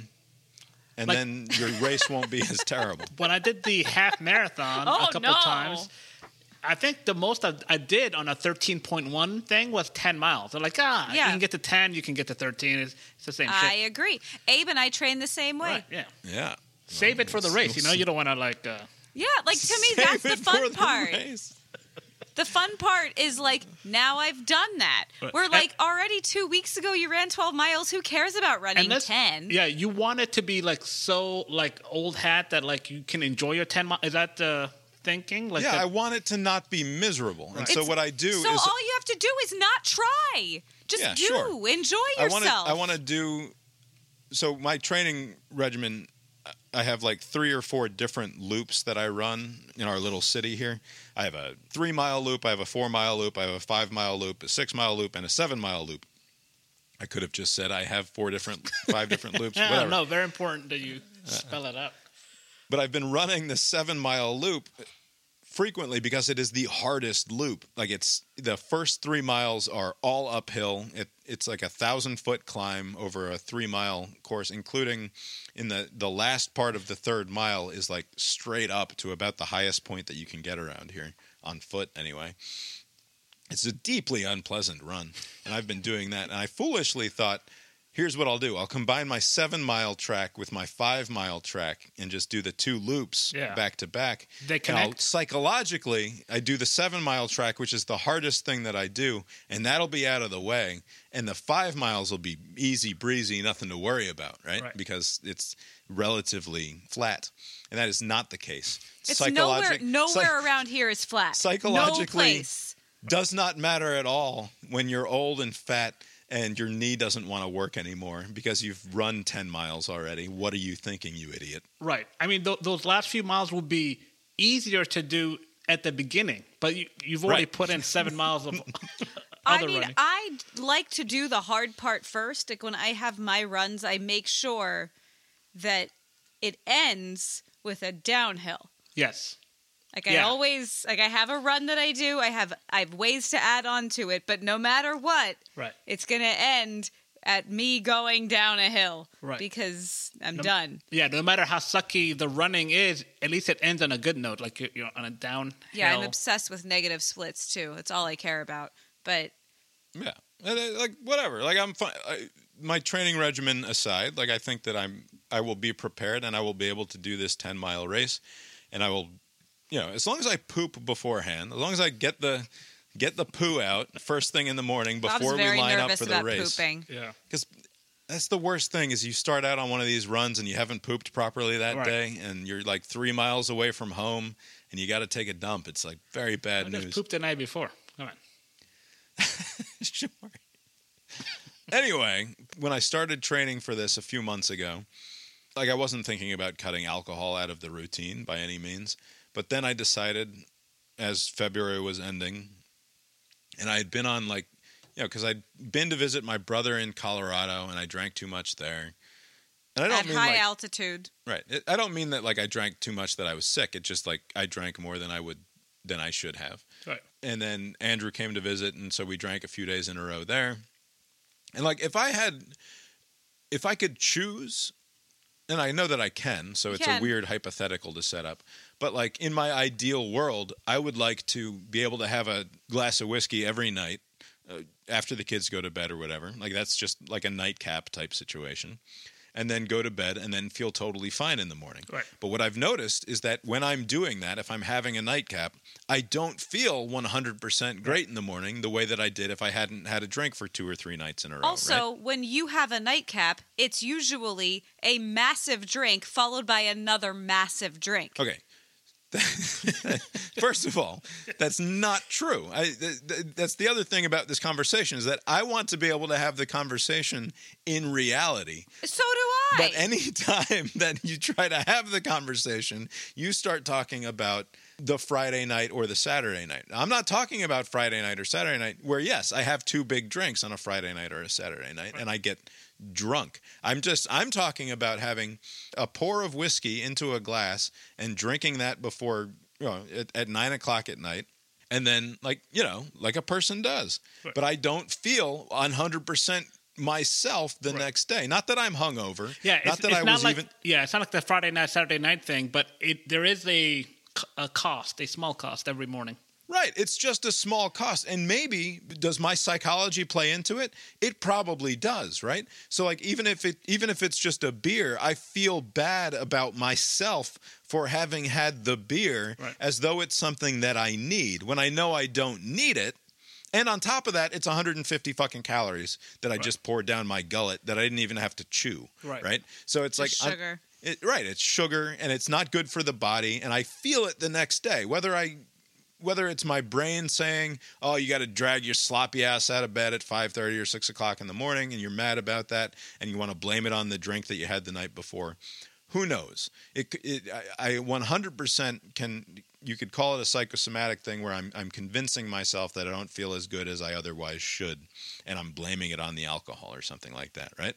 You're not getting fewer hours of sleep because you had that one drink, are you? It's not like no, you do. Your sleep quality does diminish with alcohol. But apparently drinking alcohol does degrade your sleep quality. And I've certainly noticed that on weekends where if I have a couple of drinks and you get noticeably drunk and then go to sleep, you don't sleep as well and you wake up feeling tired and vaguely hungover. But this is not something that's like a concern for me. Like there's none of the markers of addiction where it's like impinging on your life in a way, right? Where it's stopping you from experiencing, it's taking away from other important things in your life. None of that. Isn't that the textbook definition or the hallmarks of an alcoholic where it has a negative, like you're showing up to work? No, because then there's the functional alcoholic. I'm not saying that's what you are. I'm just saying it's not, you don't have to necessarily. That's why they say a functional alcoholic. Right, except that if you look at the literal textbook definition in the DSM-4 or 5 or whatever number we're on now, and any of the literature on addiction, it does usually include mention of the fact that it has to have a deranging effect on other aspects of your life. And I suspect that those who are functional alcoholics, that's a rare breed. I don't think most people could... I think it's way less rare than you think. It's also a fucking euphemism, right? Right. So, because the functional alcoholism means that they're not actually a functional human being. It's not actually working for them. But they can kind of they are destroying their liver. Right. But outside appearances, they make their appointments, they meet their needs for whatever. And so like to the other people, they're making their commitments. They're not. Yeah, they just always have a glass of wine. Right. So my level of alcoholism is on the same level that I think of myself as having an eating disorder, right? Which is that I don't actually have an eating disorder. I don't actually have alcoholism. But I do have like these sort of deeply embedded psychological reactions to food and booze in a way that I don't think that the normal person usually thinks about, right? Maybe not alcohol, because not everybody drinks alcohol, but like I would imagine a lot of people have weird relationships with food. I think that that's fair. I think about meals in the same way that I think about having a drink, which is that oftentimes afterwards I feel like, oh, why did I eat that instead of eating this? Why am I like, I don't know. I have a weird relationship with food in much the same way that I think that I have a weird relationship with alcohol. I don't think that it is an entirely unhealthy relationship, right? But it does feel sort of burdensome is the wrong word. But my thinking about alcohol feels burdensome in a way that I didn't want to have to deal with anymore, right? Right. So Not to say that I'm going to quit drinking. I've just in the lead up to this race, I'm done. I'm not going to drink until the race is over. I'll probably have a drink that night, certainly, and I'll bet you it'll make me super drunk when I finally do. I will have beer after the race. They give you beer. Yeah. By the way, I don't drink it because I don't want to have a headache later. It makes training a lot easier when you don't drink. You think it's just the calories here and there, but it seems like it. No, it's sugar. Yeah, it's a net negative. This whole when you're training, if you're just living life, have at it. I don't want to problematize my relationship with alcohol in such a way that I think that it's some sort of a failure when I do have a drink, right? So I don't want to go down that route. But I also there's something weird about the culture. It's awful. That the alcohol drinking culture in this country is completely fucking insane. That's what I've been saying. Yeah, sure. I've never denied that. Yes, you sort of at it whenever I say something. Yeah, because there's part of me that thinks that there's an inherent goodness to getting to the end of a stressful day and having a relatively harmless way to blow off that steam by sitting down. Yeah, there's a goodness to that. It shouldn't be the norm and the implied norm. After fucking Georgia won the national championship and whoever from ESPN was all right, Kirby, what you drinking? Yeah. Just slow down. Right. Stop. The way that everything is the wine shirts and beer o'clock and the breweries popping up everywhere. It's a real problem that everyone's just drinking all the time. And it's weird because didn't we talk about this last time? More than half of the country does not drink at all. It's not like everybody's drinking, but the few that are, or the 40% that are drinking all of. Look at us with continuity. Yeah, and what I also don't want to do is turn my life into where I'm not drinking during the week, but I'm really looking forward to cracking the bottle of booze open on Friday or Saturday night. Right. That's where you start developing a very strange relationship with the thing. Well, and that's where I am. Although I guess I don't think about it too much. I've always I don't like doing things during the week. I eat the same foods. I drink the same amount of coffee. Monday through Thursday or Sunday through Thursday, and then Friday, Saturday is just whatever, right? Yeah.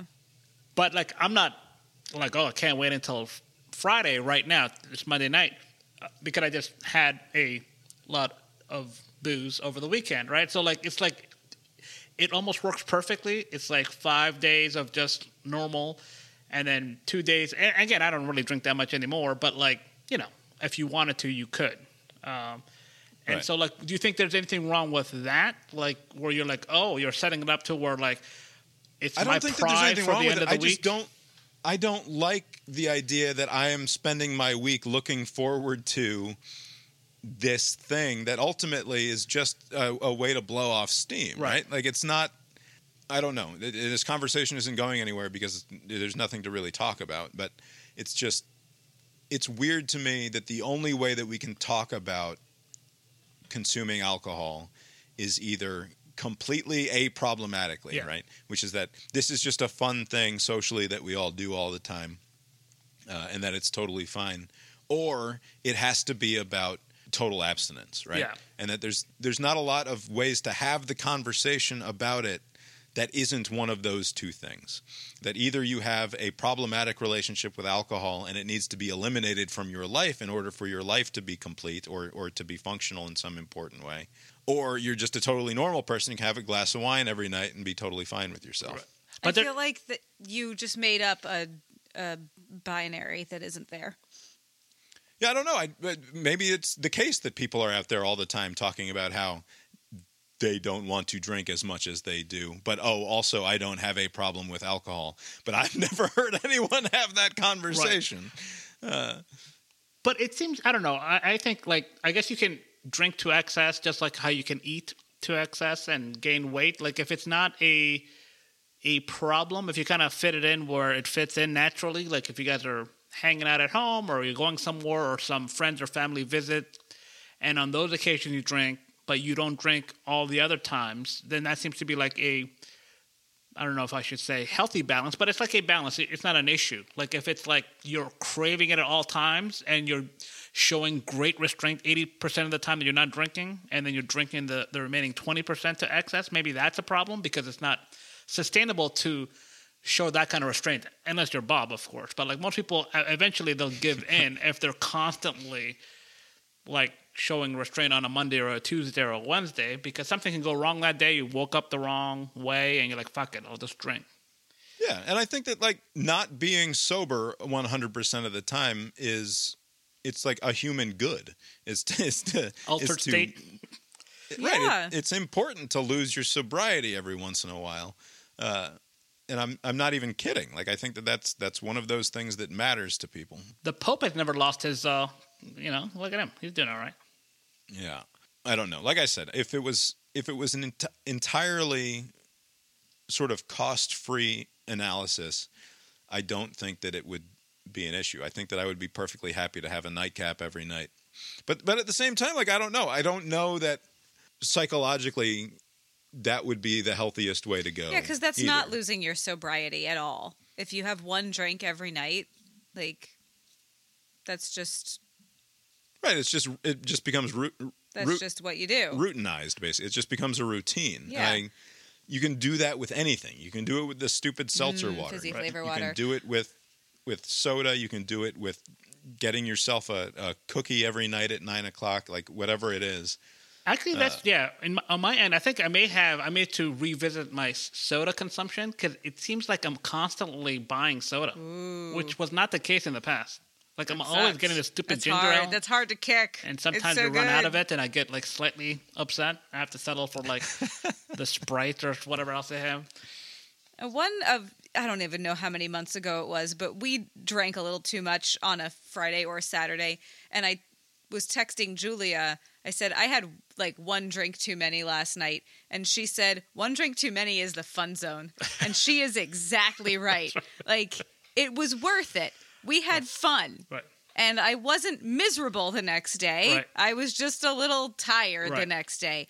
And once a month or so, I am happy to pay the price for the fun zone. 4 drinks too many is no longer the fun zone. It's not worth it. Right. You're not having a good time. You feel like garbage the next day. Yeah. But and it's different for everyone, the amount, but like the idea being a little bit too much once in a while is good.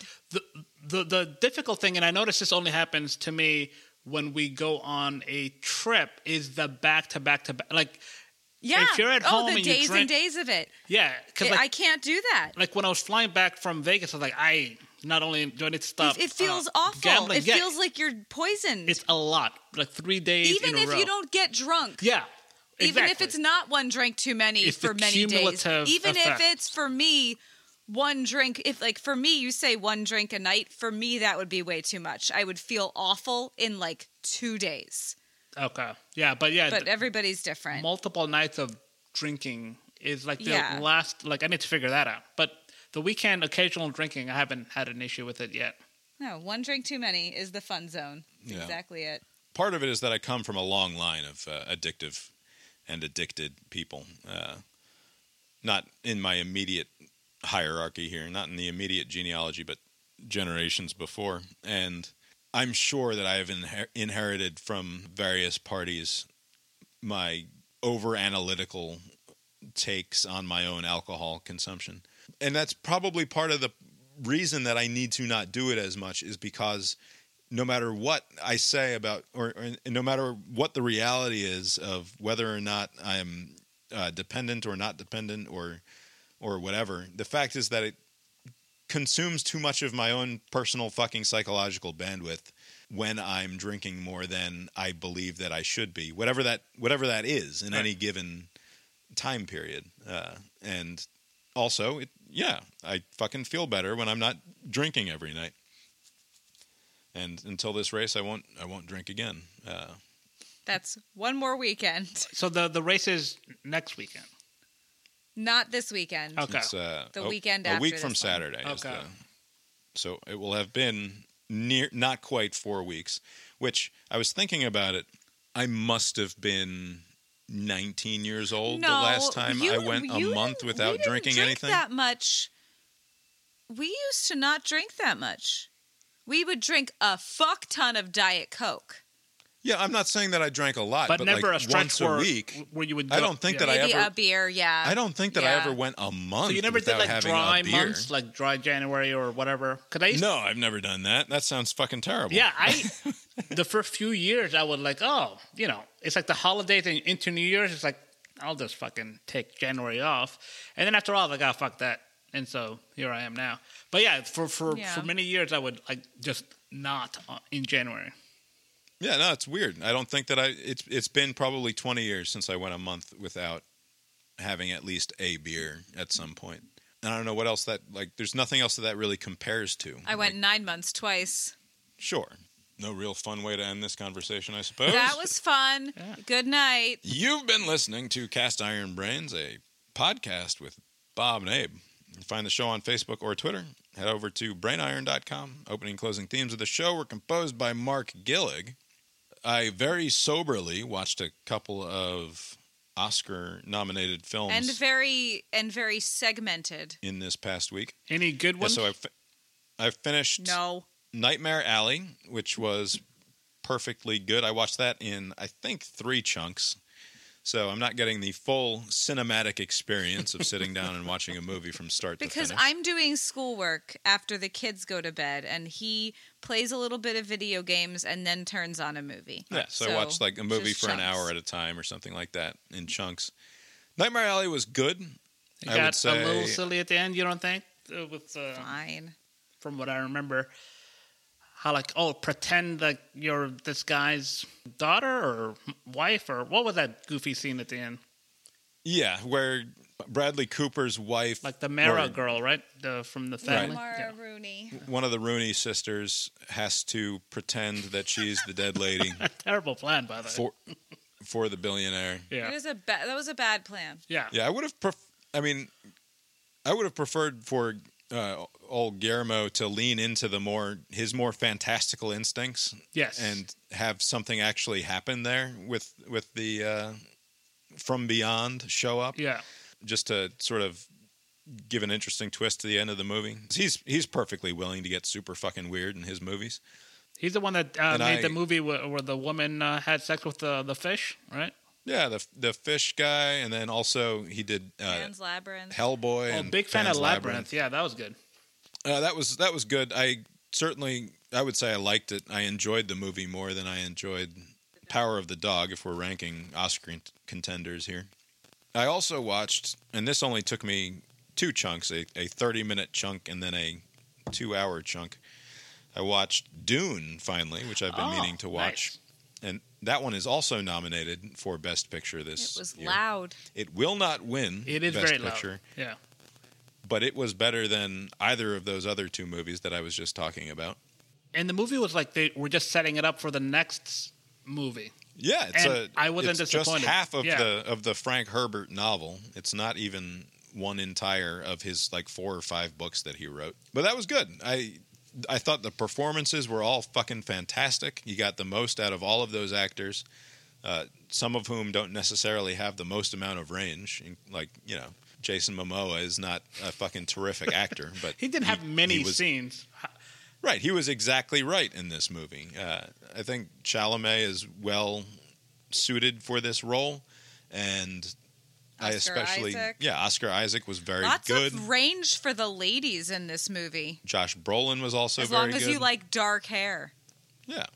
But yeah, and all the women, none of whose names I know besides the Zendaya character, she was fine too. I've been watching her show, Euphoria? The Teenager Sex Show. Yes. Is that show good? It seems like it's very depressing. A lot of drugs and stuff. It's good. Okay. It's good. There is so much penis. Oh, that's the other thing I heard. There's a lot of holy schlong. Shit! Yeah. Way too much penis. Okay. But aside from the penis, it's very good. Sold. Anyway, back to Dune. Denis Villeneuve has directed some really great movies in the last few years, including Dune, which I would say as a half-finished product is still good, but we'll see what happens with it when they make the sequel. He also did the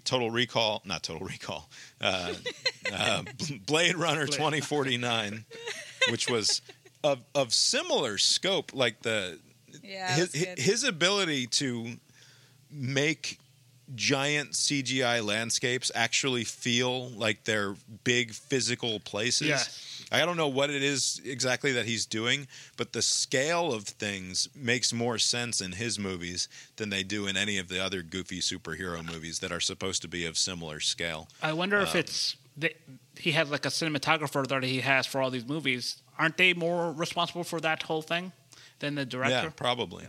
I guess. Arrival, it was his first big studio movie. Oh, yeah. And that was another good one. So he does these sort of heady sci-fi movies, and he does them very well. I will tell you, I wasn't watching Dune.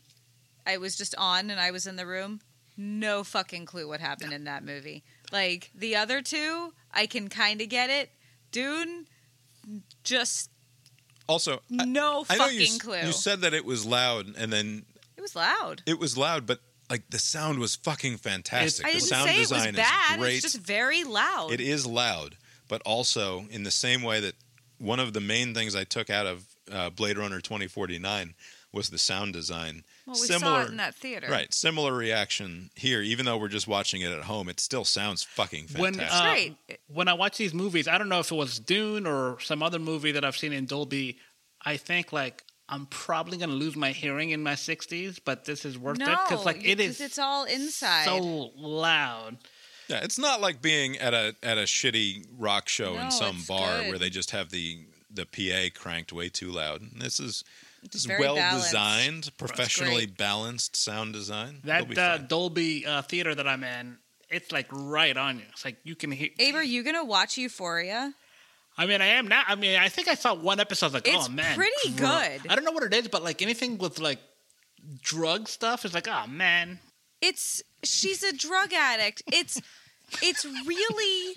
So I'm watching it on the treadmill, which tells you that it's fast paced. Okay. Because I can't watch like really solid TV on the treadmill. This is by far the best thing I've watched on the treadmill. I see. Because it's still a treadmill show. That's actually a good point. There are certain shows that lend themselves to that activity. Like you can't watch certain shows that way. I couldn't watch Mrs. Maisel on the treadmill. Right. It was too slow. You're all caught up? How many seasons have they cranked out? Oh no, I'm only like 4 or 5 episodes in. There's only 2 seasons. Oh, okay.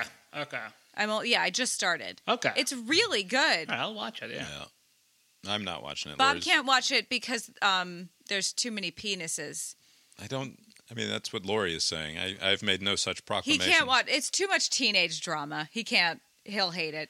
Is some of that drama that can't find their pants? Like, why is there so much schlong in this? No. They know exactly where their pants are. Okay. Not to give anything away. What about you? You go so see any movies this week? No movies. I think next week things will pick up. But on the TV front, I know this is going to be a recurring thing. Every 6 months I'm going to make this point, but it bears repeating. Survivor needs to add the theme on their Paramount app. I'm not asking them to do that for their broadcast. I understand they have... You're going to have to explain this take because, Abe, I've known you for a long time. Yes. And one of the first things that I knew about you as you would be a closing driver with our friend Jim Robichaux. Yeah, that's right. And there's not a lot to talk about with Jim Robichaux, who at the time was probably our age now, but actually, yeah, you're right. I never thought about that.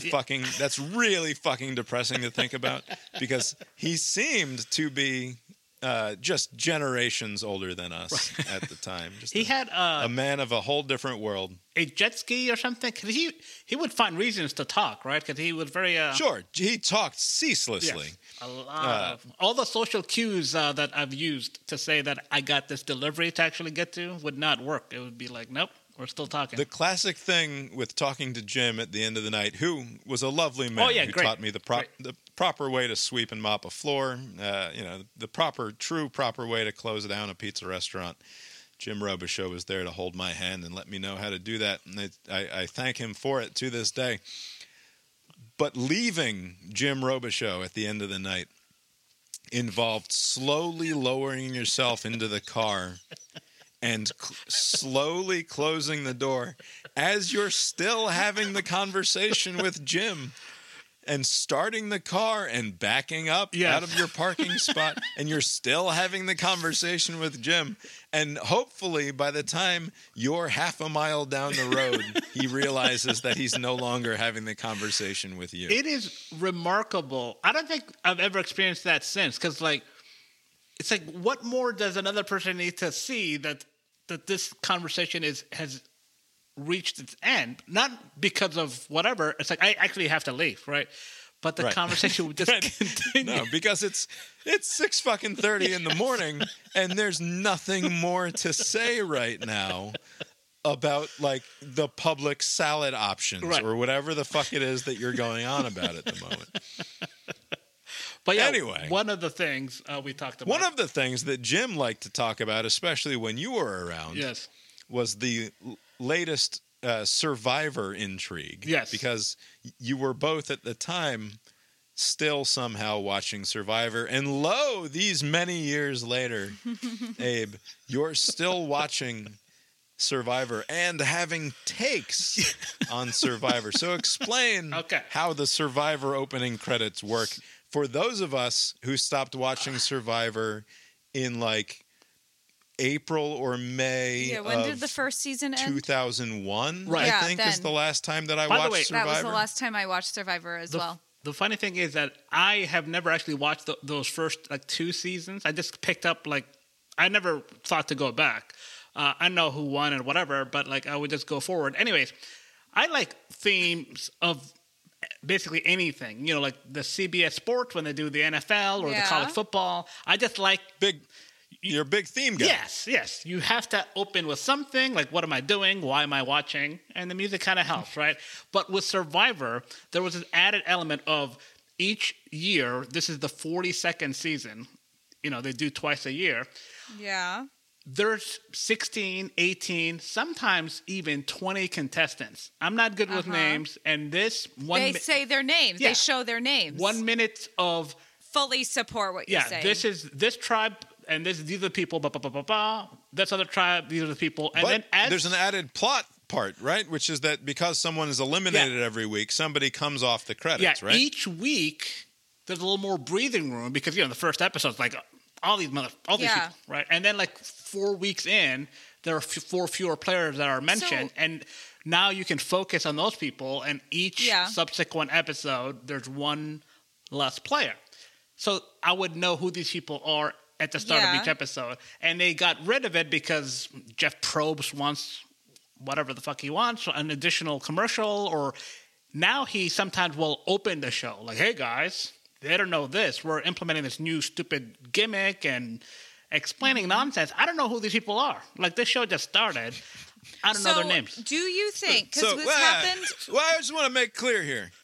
You, Survivor superfan... A legitimate gripe, Abe, by the way. Right. Survivor superfan Abe. That's a stretch. 40 seasons under his belt.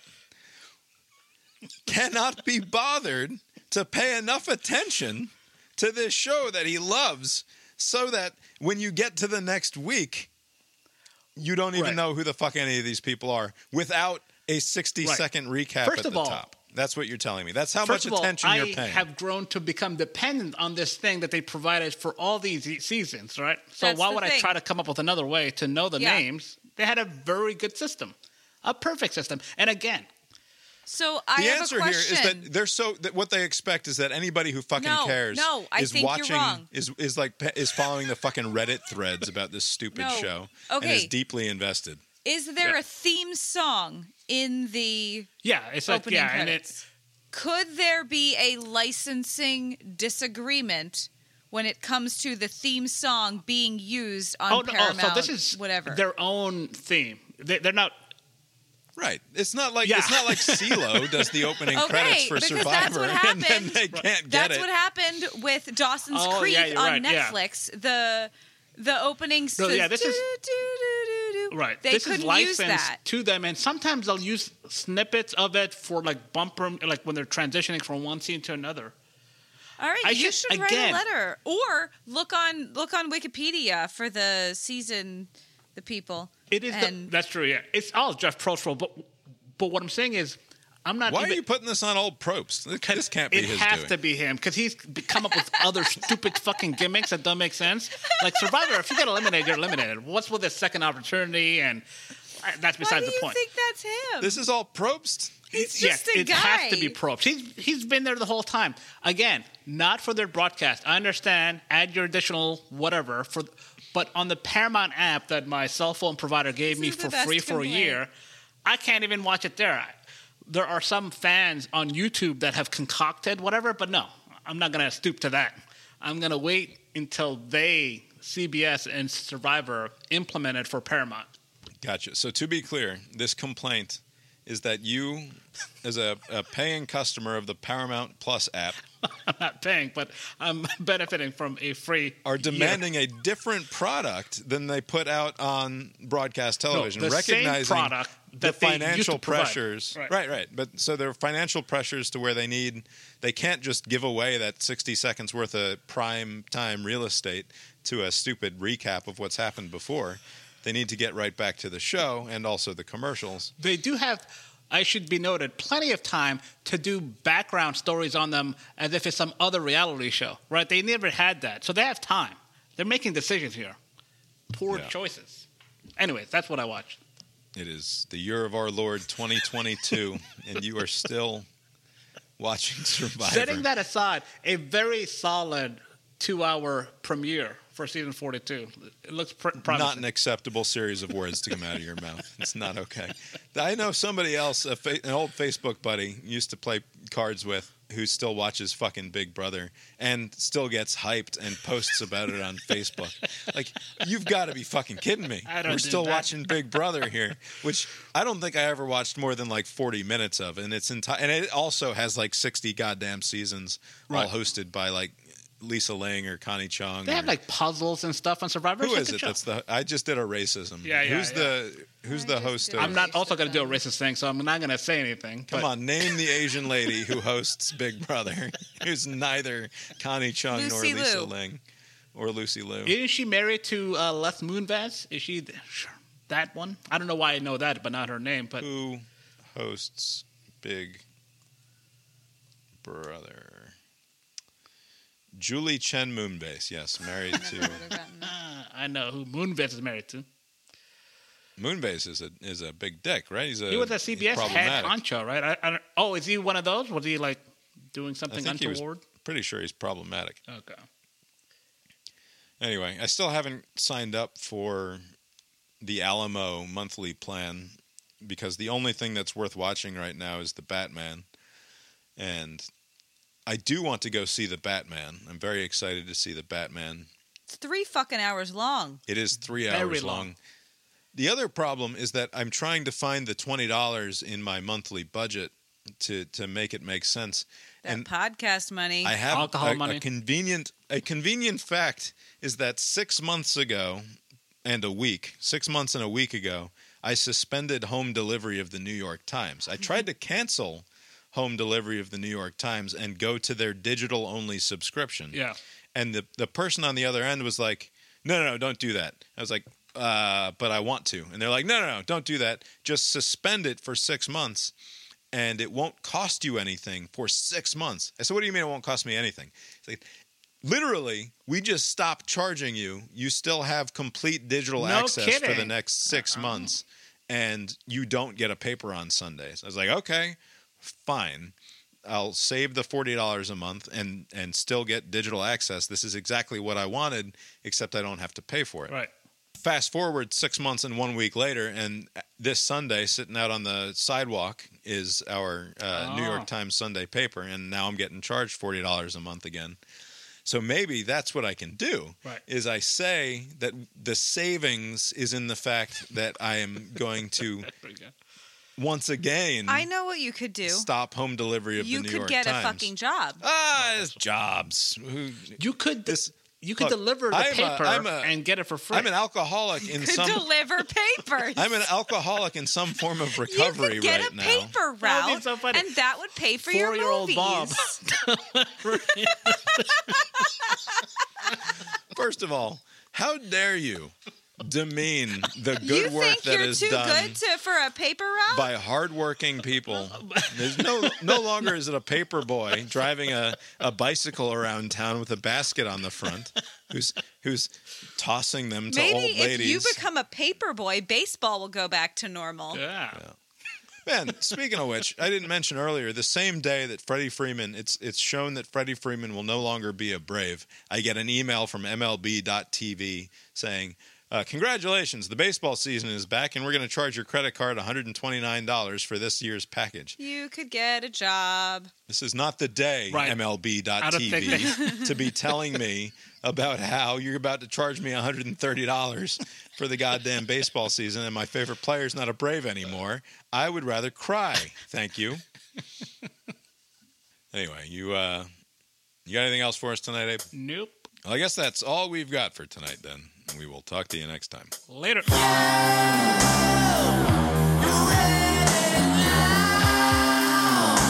sucks. Keep going.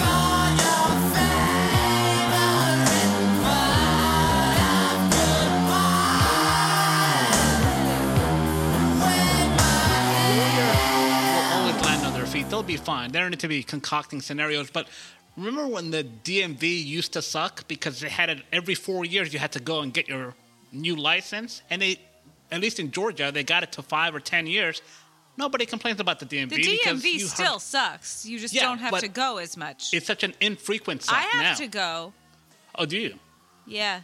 Yeah, Lori's got a license expiring this year. I'm going to get one of those real IDs. Oh, that's right. How does Virginia work? Is it 5 years, or what's the frequency? I don't know. We were on a 5-year plan, and then that doesn't make sense because we've lived here for 7 years. Yeah, that's true. I don't know. So maybe 7-year plan? I don't know. Maybe it was on a 7-year thing. I don't know. But it's spread it out, and there's no problems. I'm sure you'll have a wonderful time. My favorite DMV experiences have all been at the DMV in Athens. Oh, yeah? Because there was never anybody there. And it was in like a shack. I felt like I was really in Georgia. That's a stupid conversation.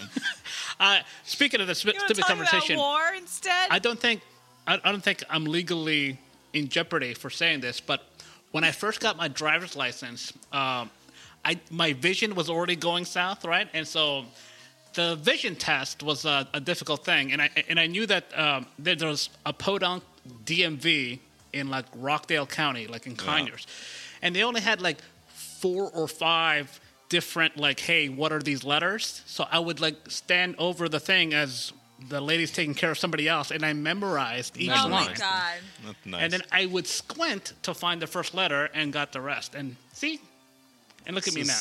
The same guy who drove around on a suspended license for like a year, didn't you? Something like that. For 6 months, I was ignorant of it. The other 6 months, I have no excuse.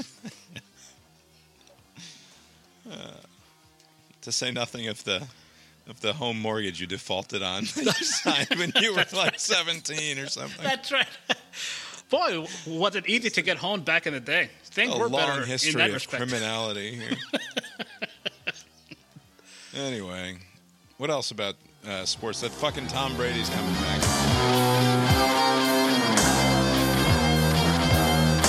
It's good. It's good. There is so much penis. Oh, that's the other thing I heard. There's a lot of schlong. Holy shit. There is so much penis. Okay. Sold.